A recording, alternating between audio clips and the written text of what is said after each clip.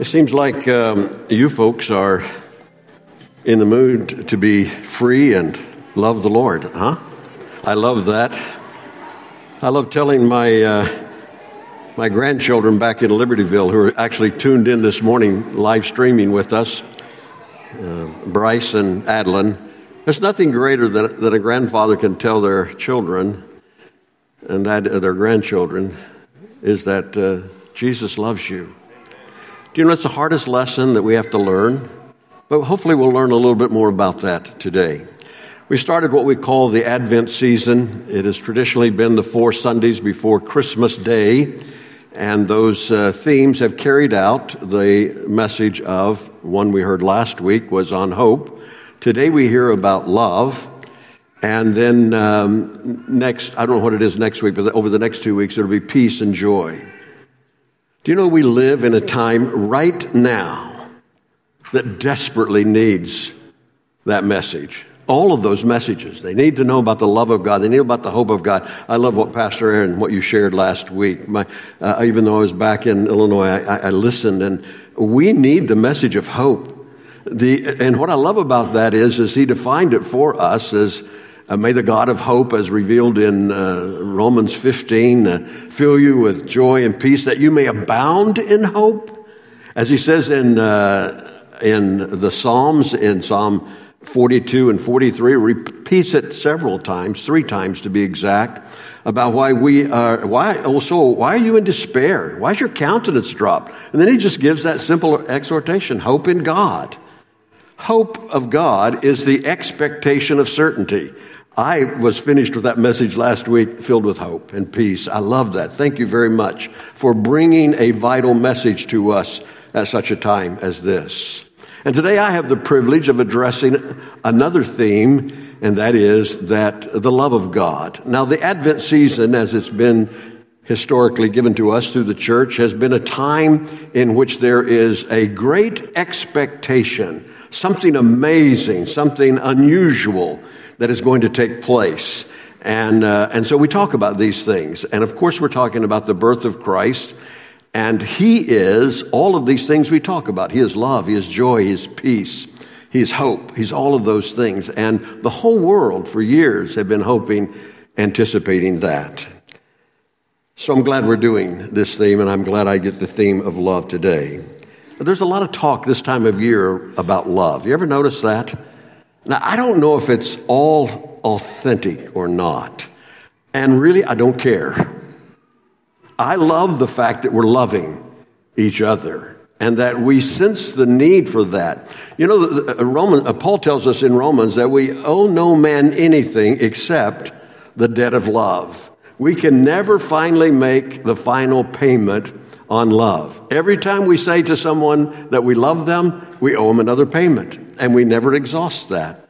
God knew that we needed to be loved by him and loved by one another. And this is the time of year that Hallmark movies capture that theme. Now, you may not like Hallmark movies, and some of you men will be a little bit afraid to say that you like it. But late at night when nobody's around, you tune in too. And here's what we love about Hallmark movies. Most of the Hallmark movies end well. You know that? I'm so tired of the tragedies that, capture our hearts and our mind, but most of them end well. And it may be a little storybook theme along that line and may be somewhat unrealistic. But you know something? We all love a movie or a life that ends well. We love that. We love that. And somebody told Jan and me about a movie a number of years ago now, and so they said, you got to watch it. It's a great, great story. There's some, and just watch it. But the end is a little unusual. So we decided we'd watch it, and we were watching, and it was a great movie. This man and the woman who loved each other deeply and were committed to each other, but he was called off to war, and then the movie is about this struggle, both from the woman's perspective and the man's perspective, to get back together. And finally they do. And I loved that. I just loved that. I stopped the movie then.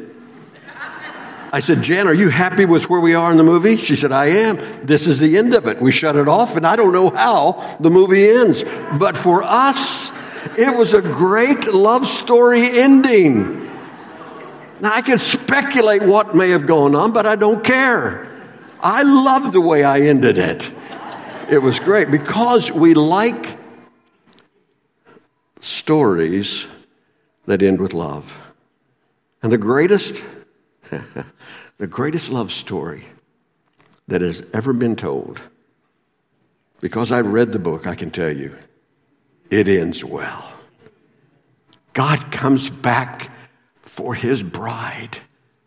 We are that bride. Around the Christmas theme and the stories that we read, there's a great love story that is captured in Mary and Joseph. Now, I know that we read that in the scriptures, and some of us got to see a little bit different perspective on that when we watched The Chosen, the birth of Christ, and so forth. And I know some people get a little upset because it's out of order.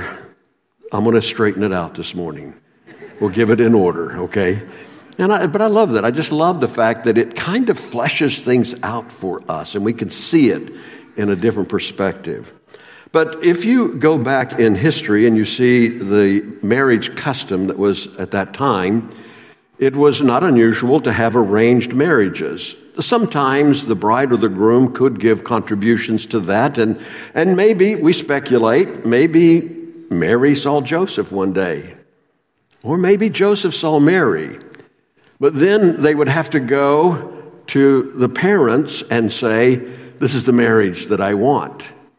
And then the parents would work that out. And during that first initial contract was called the betrothal, or it was what we would call the engagement, but it was much more serious than that because it was actually the recognition of the union of the two of them. Now, they did not consummate the marriage at that time. In fact, they didn't even live together. They were separated from each other. But this was the time of preparation, when both the groom and the bride could get ready for that wonderful occasion in which they would go down and be with the groom coming for the bride. And it would be with a great procession that would take place, and then the others, the woman gathered there, and all of them, then they would go off and they would have a celebration for 5, 6, 7 days as the marriage was now consummated, and they would celebrate that. So their betrothal or their engagement was the same as a marriage commitment. I believe that, I'm not sure of all of marriages, but I believe that Joseph and Mary loved each other. I see that with the compassion that Joseph had towards Mary. But you have to understand this, that there was something that was going to take place that had never taken place before. It had been promised for years. But now something new was going to take place, and that is the birth of our Savior. And it would be born through a virgin. And that virgin was Mary. So Mary was told by Gabriel, it talks about her being favored in Luke chapter 1, talks about being the favored one, and she would be with child. And she said, how is this possible? I'm a virgin. I mean, I've never had any relationship. How is this possible? And then Gabriel reminds of the fact that Elizabeth in her old age was pregnant. And then finally it was just simply this, that with a man these things are impossible. With God all things are possible.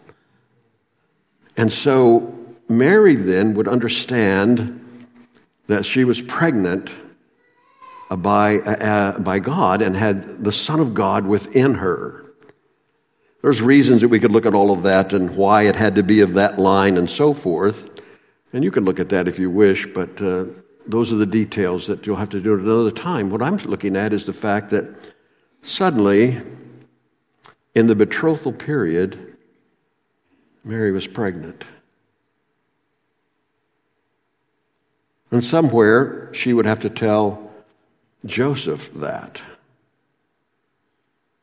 Now, we do know, as Matthew records for us, that when it was told, whenever that was told, that it caused Joseph to be deeply troubled.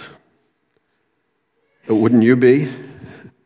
And then wouldn't you be a little surprised at the story? I'm carrying God in me. I mean, I'm just thinking on the horizon here.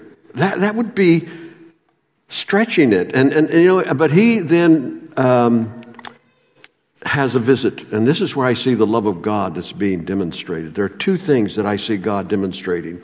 Not the fact that he was coming. That's obviously the love story. But I love the way he loved Mary and Joseph, these unique, special vessels of God that were going to bring into the world Emmanuel, God with us. What he did for Joseph was this. He, in his sleep, had a visitation of angels as well. And the angel said, I'm telling you, what has been spoken is true. This is exactly what's taking place.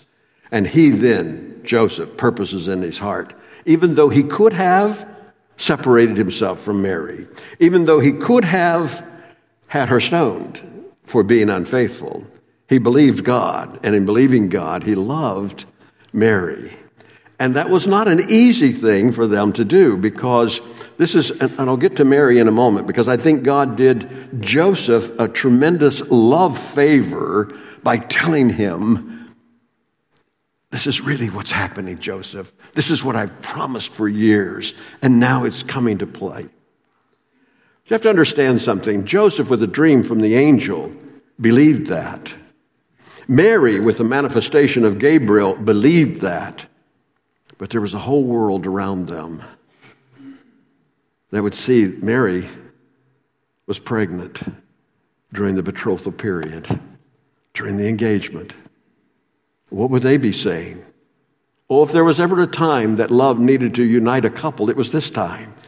As the words perhaps would be whispered, as words would be spoken, and laughed perhaps. I mean, you have to read into this a little. Laughed at perhaps when people would say, well, what did she say? Oh, she said she's carrying baby Jesus. What? Are you kidding me? Joseph must be a fool. I think that even though Joseph and Mary were at peace, I think their souls were also tormented, and they needed the reassurance from God that they were the vessel. I love what I find in Luke chapter 1, and you can turn there with me, because Mary now, Joseph brought to peace by the angel's visit in his dream. But then we see that Mary goes up to be with Elizabeth in Luke chapter 1, verse 39.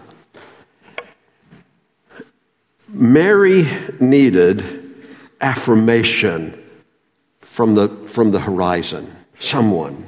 Now at that time Mary arose and went in a hurry to the hill country, to the city of Judah.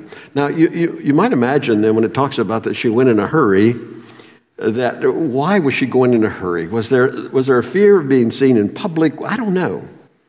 And entered the house of Zacharias and greeted Elizabeth. Now here's where the love of God is manifested. When Elizabeth heard Mary's greeting, and she was carrying John the Baptist at this time, the baby leaped within her womb, and Elizabeth was filled with the Holy Spirit, and she cried out with a loud voice and said, "Blessed are you among women, and blessed is the fruit of your womb." You're talking about words that were sweet to the ears of Mary. Oh, someone else believes this. Someone else knows. I can be at peace on that, and it goes on. And how has it happened to me that the mother of my Lord would come to me? For behold, when the sound of your greeting reached my ears, the baby leaped in my womb for joy.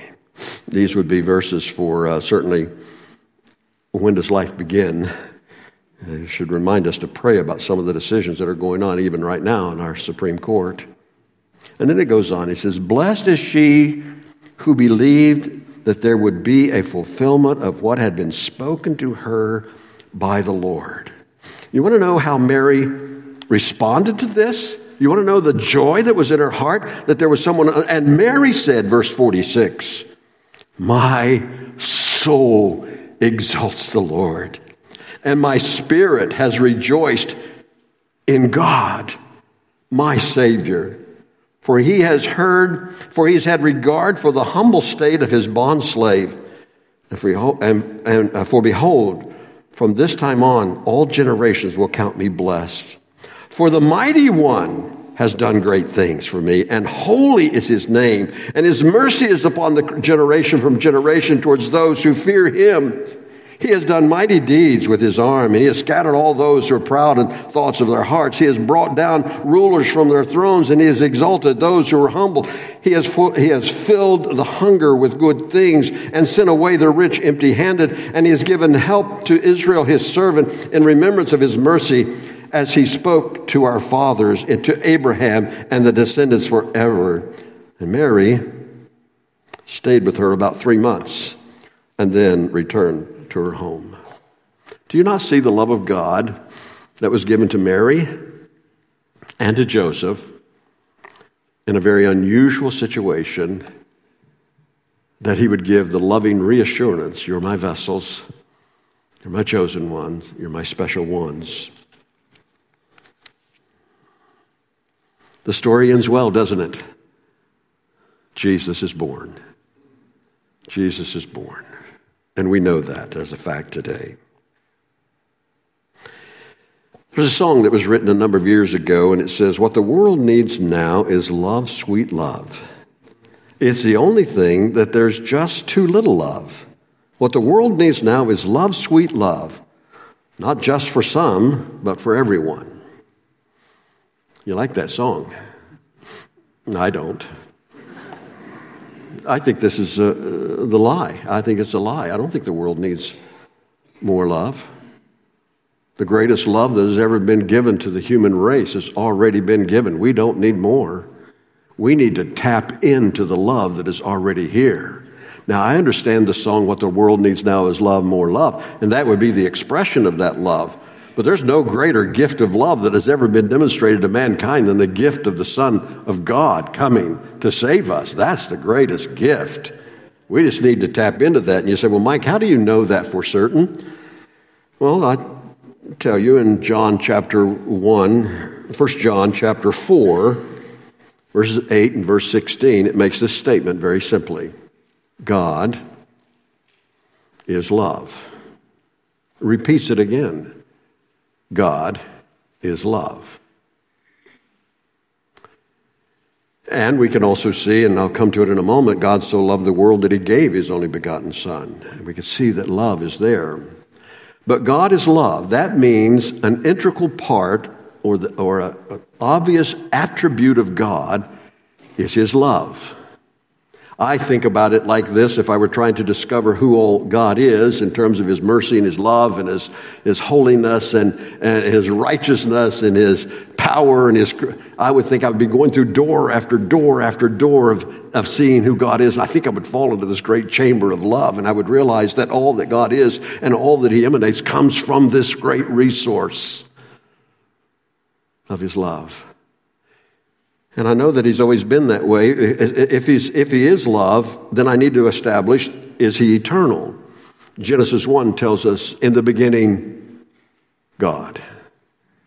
John 1 tells us, in the beginning was the Word, and the Word was with God, and the Word was God in the beginning. We read about it in Exodus chapter 3 when Moses was ready to go into the land, and he said, when I go to the Pharaoh to have the people released, who shall I say has sent me? He said, you just tell him this, I am that I am. I'm the eternal, self-existing one that needs no sustaining influence in my life. He's the eternal being. So here it is, folks. If God is love, and he is eternal, and he has always been, then wherever God is, there is love there. Now, it may not be tapped into, but it's there. We don't need more. We just need to realize what that is. So when we talk about God's love then, and I feel a little bit like Pastor Aaron when you start opening up the subject of hope, how do you corral this in for an understanding? And so I have to be sensitive to our time. Even though we're only at one service, I think I will be conscious of the time that we should be out by noon. And then...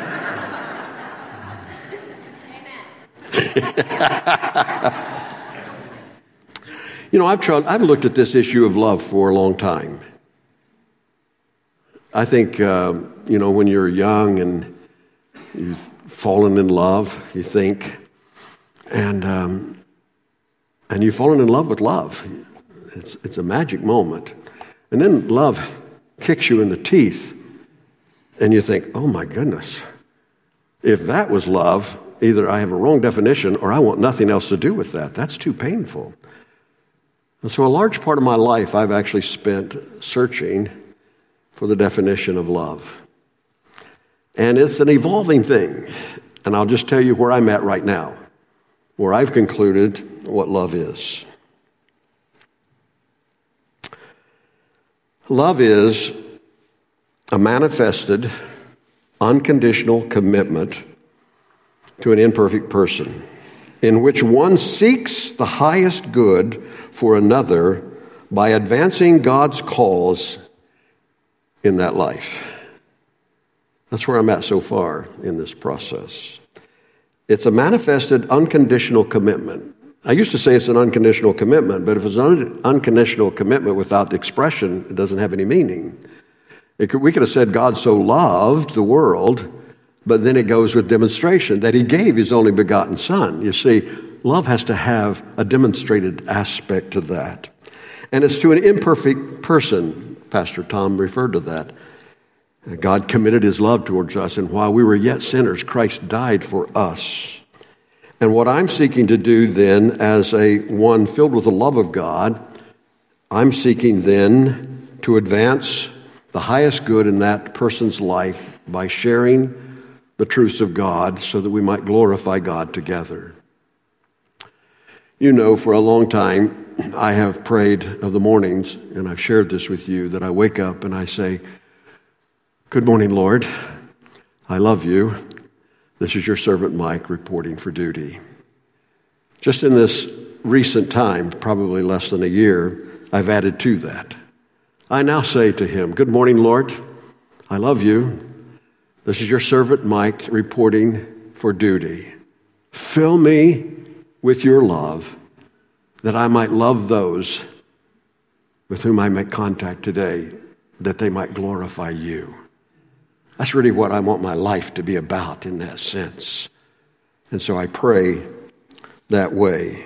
Isn't that really what God's love is all about? And his on a much higher level, but certainly in essence, that's what it's all about. He reaches out to us, imperfect people, in order to give to us this eternal life, that we might better understand who he is and glorify him. Really what it's all about. I remember when I was teaching out at the prison a number of years ago, and I was teaching on 1 Corinthians 13. And I came down to, in this description of love, which I really believe describes God's love, but verse 8 says, actually verse 7, it says, it bears all things, believes all things, speaking of love, hopes all things, endures all things. And when I looked at that, when I think of that bears all things, the better rendition of that interpretation would have been covers all things, believes all things, hopes all things, endures all things. And then it says in verse 8, that love never fails. When you think about that, if you really love a person, you go to them in their state of imperfection and you throw over them a blanket of love, which allows them to have a protective covering over them. And they themselves at that time in their life may not even believe that there's any deliverance for them, but you believe it for them. And you hope for them. You expect something to come out of this. And you're there. You endure it until it finally materializes. Isn't that a great love? When I shared this out at the prison, one of the men came up to me and he said, had I known that kind of love in my early life, I wouldn't be here today. Isn't that the truth? If we'd known that, somebody that cared for us enough not to ridicule or expose us or to make themselves better at our expense, but someone that would say, I'm just going to throw this blanket of love over you, and I'm going to allow you time of acceptance, time of understanding, time of hope. I want to be here until I see the fulfillment of that take place in your life. If I say nothing else to you this morning, that rings a note. Let that ring a note within you. You need to love others that way. You need to do as Philippians says, rejoice in the Lord always. And again, I say rejoice. Let your forbearing spirit be known to all men. That simply means hang out a shingle that says, I'm available for business. If you need to know about God and His love and His truth, I'm available. And I'll tell you about that. There's no other message on our lips or our lives than the message of the love of Jesus and what He's done for us. Love didn't start in the New Testament. As I said, wherever God is, there has to be love. And I see great expressions of God's love in the Old Testament. The very creation is an expression of His love. What a perfect environment He created for Adam and Eve. What a perfect relationship of joy and peace and celebration. And I believe that love story that started there, tainted and destroyed by sin, restored by the Savior Jesus Christ, and the promise of His coming will be started again in the new heavens and the new earth. And it will be as if Jesus back here in the garden and all of this beauty that He created out of His love and compassion for mankind will say, after all this intermittent period and all this disturbance, it will say, now where were we? What was that we were talking about? And the love story will go on and on throughout eternity. I haven't time to fully share all on this. Let me just give you a couple of verses that demonstrate this. In Exodus 34, 6 and 7, the Lord, the compassionate and gracious Lord, slow to anger, abounding in love and faithfulness, maintaining love to thousands and forgiving wickedness, rebellion, and sin. God's love, Exodus 34. Jeremiah 31:20 says, is not Ephraim my dear son, the child in whom I delight? Though I often speak against him, I still remember him. Therefore my heart yearns for him. I have great compassion for him, declares the Lord. I could see in Psalm 45, 14 to 17, the Lord upholds all those who fall and lifts up all of those who are bowed down. The eyes of all who look to you, and you give them their food at the proper time. You open your hand and satisfy their desires of every living thing. The Lord is righteous in all of His ways and loving towards all He has made. And there are other verses, but as I said, I haven't time to develop all of that. Just believe me that it's always existed. But now we find in the book of Hebrews, chapter 1, when it's talking about the better way, it says this way in Hebrew 1, God, after He spoke long ago to the fathers in the prophets and many portions and many ways. That means in progressive revelation, God has always been speaking to His people and to mankind. He's always been speaking through the prophets, through different circumstances, to all the topology that is there, everything He's been speaking. All that we see in the temple, all we see with the sacrificial system, all of those point to Jesus. But He says, God has spoken to the fathers and the prophets in many portions and in many ways. In these last days has spoken to us in His Son, whom He appointed heir of all things, through whom also He made the world. And He is the radiance of His glory and the exact representation of His nature, and upholds all things by the word of His power. And it goes on saying, in other words, all of the shadows of the Old Testament, now the substance that has created that shadow is here. God Himself. And He wants us now to fall in love with the true substance. You can well imagine that during the military days when I was separated from Jan and we were thinking, obviously moving towards marriage, and I had a picture of her, and I looked at that picture. We only had a very small personal area in the military that was ours, and Jan had a obvious place in that, and there was a picture, and I loved her. And whenever I could, in my billfold, I carry it and I look at it. That's the woman I love. This is the woman I love. Now, you can imagine how foolish I would be having then gotten to see her right after Christmas, and we got married in January. Right after Christmas, if she was right there in my presence, and I would reach into my billfold and pull out a picture of her, and I would keep studying the picture. You'd say, hey, she's right there in living flesh. And I look at all of the shadowy types in the Old Testament, and all of those give promise and hope. But now, Emmanuel, God with us. We can see him as he is. Galatians 4:4 says, but when the fullness of time came, God sent forth his son, born of a woman, born under the law, so that he might redeem those who were under the law, that they might receive the adoptions as sons. So, love then has given us an amazing gift. Now, I want to do something for you. I want to open that gift for you this morning very quickly as we move in this way. You know, have you seen those Russian dolls that there's a bigger doll, and then you open it up and there's another doll in it, and you open it up and there's another doll in it, you open it up, there's another doll in it. I don't know the significance of that, but never get me anything like that. Eventually, I want to get to the substance. They have now boxes like that. You can have a box, the big box, and you open that, there's another box, and you open that, and there's another box, and you open that. So I want to take the principle, but I want to give you something in every box as we open it up, okay? I love this time of Christmas, and I love the process of gift giving.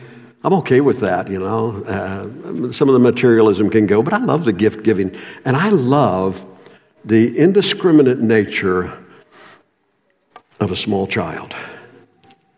They have no regards for the pain and effort that went to make that package beautiful. And they have seemingly very little regard for the gift was in it, because when that one's done, they toss it aside and reach for another one and rip it open and toss it aside and rip this next. And finally, you've got absolute chaos, but the kid is happy as can be. You know that? Well, I want to open some of those gifts for you, and I want you to be a little unsophisticated with me, will you? I want you to be a little excited about some of these gifts and see these gifts of love. Because God loves us, God loved you enough, first gift, to die for you when you were in a state of rebellion against him. Romans 5:8 says, but God showed his great love for us in sending Christ to die for us while we were still sinners. Wow. God, what a gift. None of you are deserving of that gift. I can't preach on all of these. I just have to keep opening gifts. God loves you so much that he sacrificed his son for you. For God so loved the world that he gave his only begotten son, that whoever believed in him should not perish but have everlasting life. Oh, that's a gift that I don't want to toss aside too quickly. I want to sit there and I want to say, oh God, you did that for me. God chose you because he loves you to adoption. God decided in advance to adopt us into his own family by bringing us to himself through Jesus Christ. That is what he wanted to do, and it gave him great pleasure, according to Ephesians 1:5. Even before we were there, he was going to call us unto himself. You know, when we have children the natural way, we're stuck with them. This is what I love about adoption. Adoption is a choice of love. I love that. And God's adopting us was a choice of love. I was not part of his family initially. In fact, Romans 8:44 says, you are of your father the devil, and the lust of your father you will do, as a liar and a murderer. I followed the way of the principality of this world. I was of the kingdom of darkness. But God, seeing me in that miserable orphanage, I'll take you.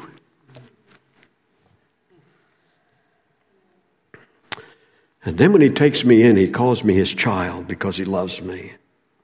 See how much our Father loves us, according to 1 John 3:1, that he calls us his children, and that is what we are. We are his children.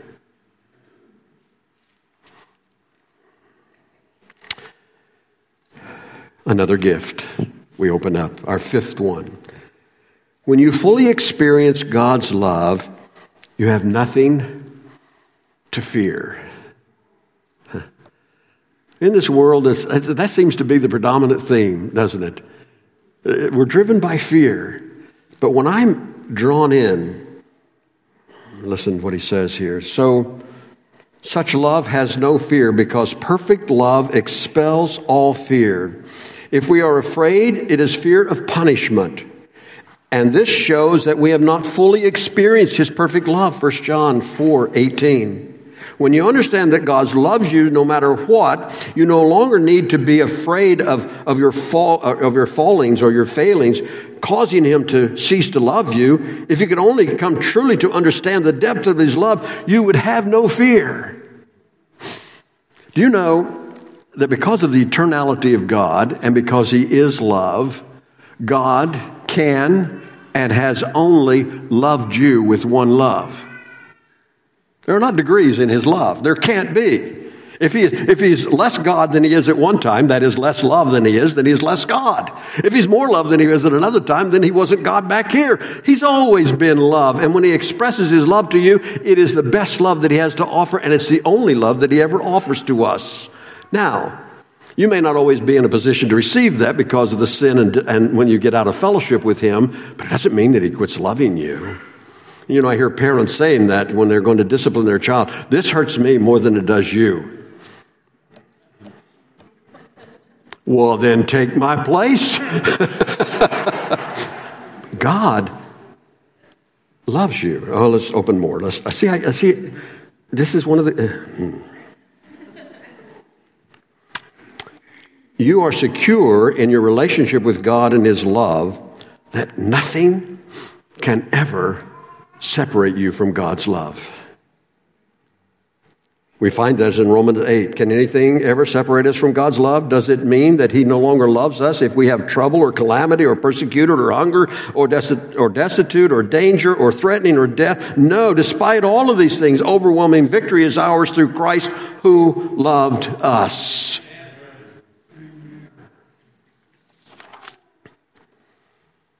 About 6 more gifts to open, okay? We're making a mess. God's love is a shield surrounding you and keeping you safe. This is in Psalm 5, verse 11 and 12. Let all who take refuge in you rejoice. Let them sing joyful praises forever. Spread your protection over them, that all who love your name will be filled with joy, for you are blessed of God. He surrounds you with a shield of love. Psalm 5, 11 and 12. God's love is a shield around you. God cares when you are suffering because he loves you. In Psalm 31, verse 7, I will be glad and rejoice in your unfailing love, for you have seen my troubles, and you care about the anguish of my soul. Now, that's a gift we just want to sit and camp at for a little while. We've had anguish of soul. How about 3 more here? Even when things seem hopeless, and this is what Pastor Aaron talked about last week, even when things seem hopeless, you can hope in God because he loves you. And I think you quoted from Lamentations last week, Pastor Aaron. I will never forget this awful time as I grieve over my loss, yet I will dare to hope when I remember this. The faithful love of the Lord never ends. His mercies never cease. Great is his faithfulness. His mercies begin fresh each morning. Lamentations 3:20 and 23. God loves us, and he gives us his Holy Spirit because he wants us to be filled with his love. Romans 5 talks about when the Spirit of God is given to you, you are filled with his love. And my last gift that I open here, God loves us as an example of what it means to sacrifice and serve others out of love I could go to John chapter 13 and I see everybody knowing that the feet should have been washed, and yet Jesus is the one that washes the disciples' feet. He who made the feet is now washing the feet out of an act of love. Why would he do this? And he said, you do the same thing. You love in that same way. And that's why God puts his love in us, so that his love may overflow to others. I think the world does need love. It doesn't need more love in the sense of the horizontal aspect. The world needs love that God has put within our hearts. And so far in my 76 years of existence, I have never run into anyone that has ever said to me, please don't love me anymore. I've had enough.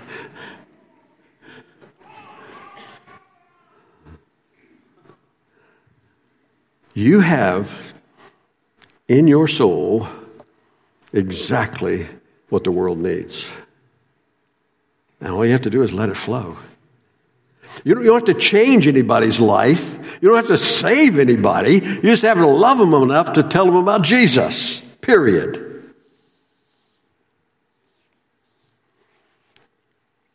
The song was written in the 1800s by two sisters. They kind of collaborated on this. One wrote it as a poem initially, and they had been born into some level of comfort and wealth, but all of that was lost in the early 1800s with financial fall and some of the investments that the father had made, and they lived in a very small house. In fact, they ministered to the cadets at West Point. They went there every Sunday. It was the goal of this woman, Anna Warren. It was the goal of this woman to write a hymn every month that she could share with them. The only two people that are non-military people that are buried at West Point are these two women. Her sister died about 15 years before she did. Anna died in 1915. And these are the words. And the words were written.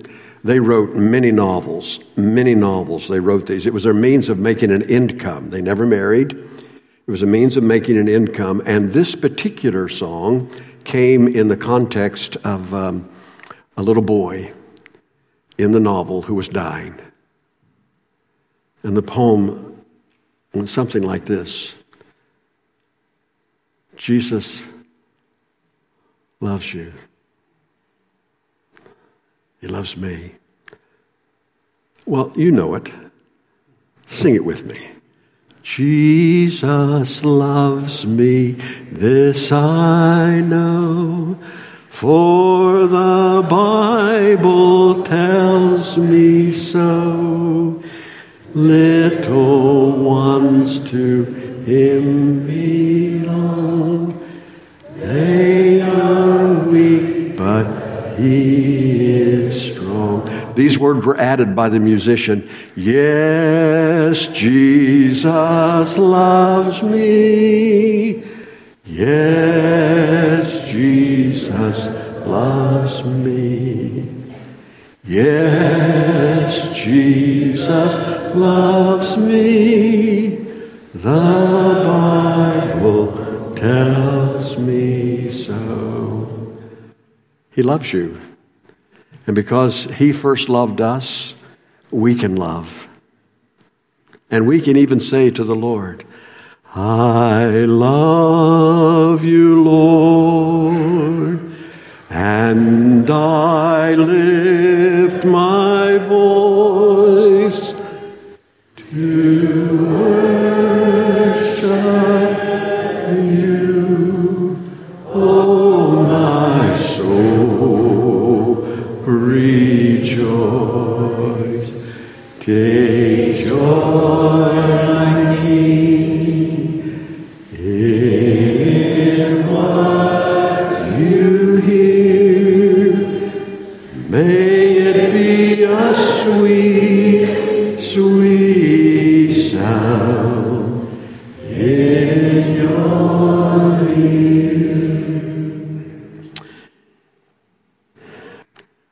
Lord, we thank you for some of the gifts that we've looked at. We didn't exhaust the list. We just looked at a few. What amazing gifts. And we have that resident within us because of what you've done for us. Oh, there may be some that don't know about that love, and I pray that today would be the day that they would reach out in belief, in faith, and receive that gift that you offer of love and eternal life and forgiveness. And for those of us who know you, Lord, may it be a fresh anointing of your Spirit, a filling of your Spirit so that the love of God fills and overflows like streams of living water, Lord, to those about us. Thank you, Lord.